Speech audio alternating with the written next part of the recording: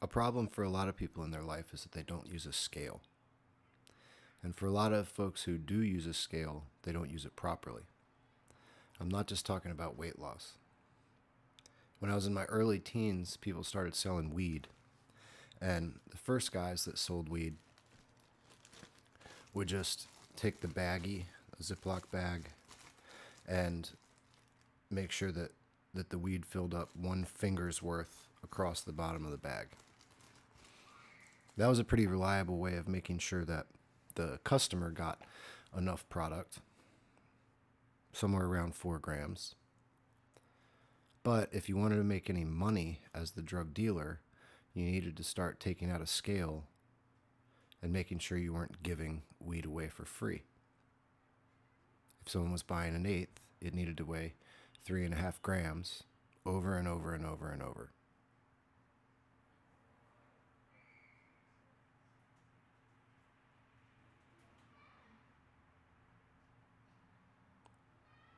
When kids started figuring this out, the first thing they'd do is go to a penny scale or stamp scale that wasn't digital.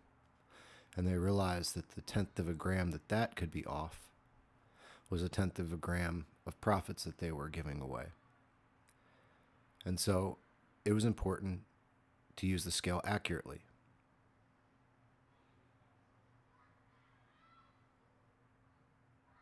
Most importantly, you needed to use the scale every single time you weighed out somebody's eighth or quarter. If you didn't do that, you'd lose track of your supply. The scale is a big thing with weight loss. The mistake that a lot of people make that makes it an inefficient tool or turns them off from using the scale completely is that they decide that they have to weigh a specific number.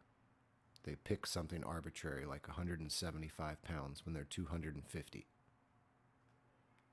And the time it takes to go from 250 to 175 pounds takes longer than the person ever thought when they began the journey, and it becomes discouraging. If the progress isn't quick or steady enough, they think it's just going to be a failure, and they abandon the goal. The correct way to use the scale is to look at whether the number each day is going up or down.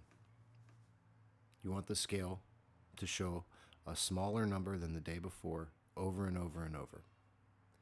If that number stops changing or it starts going up, you know you're objectively doing something wrong. And you can track your lack of progress to the day and the diet choices you made by keeping track of the scale. There's no reason to go after an arbitrary number because it has no bearing on what you're really going to look like. The only time it really comes into play is in weight classes and sport competition. And if you've noticed, a lot of people show up making weight, depleted, and looking terrible when they looked like Arnold Schwarzenegger a couple of days before. Just goes to show that the scale doesn't mean all that much. With trading, the same thing happens. People decide, I have to make $300 today or a day. Or they do the opposite and make a whole bunch of trades and don't keep track at all of how they're doing. They just essentially are making an arbitrary bet, throwing their money down on the table and deciding they'll check back later, which is fine if that's what you want to do, but that is not a mature way to invest in the stock market and not a repeatable way of making more money. It's not sustainable to say I have to make a certain amount of money each day either.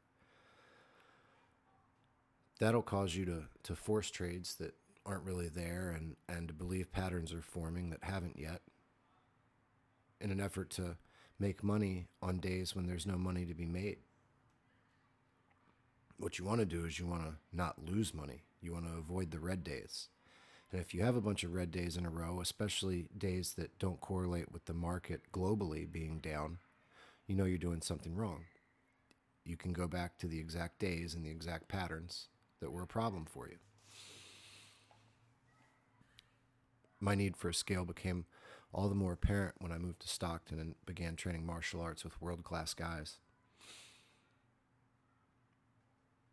I came to realize that where I'd trained before, people were preoccupied with belts. They were preoccupied with a number.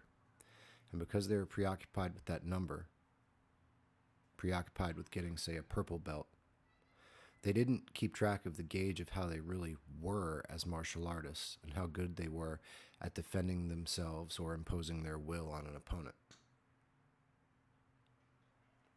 I left a school in Chicago full of guys with purple and brown belts that in real life would lose fights to blue belts, people ranked lower than them. They were preoccupied with a color, a number. They weren't using that belt as a real marker for their progression.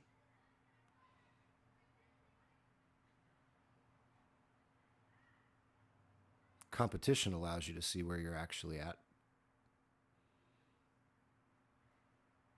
And if you're not beating people of the same color belt on a regular basis, you don't deserve to level up. That doesn't mean you can't, but what it does mean is that in the grand scheme of martial arts, or jiu-jitsu specifically, you're not actually that good. You're overrated.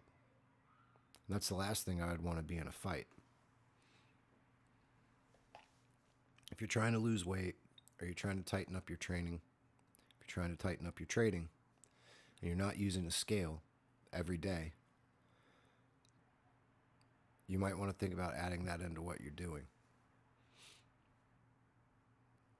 It's been a consistent part of results for myself and people I've worked with. Thank you for listening to the Patrick Ely podcast. As always, it's for entertainment purposes only.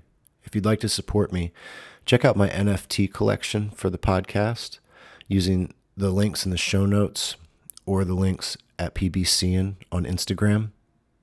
I've also added a new collection called Dooley the Rescue Dog, and a percentage of the proceeds from that collection go to supporting animal shelters around Northern California. You can find the links to that collection in the same place as the Patrick Ely NFTs.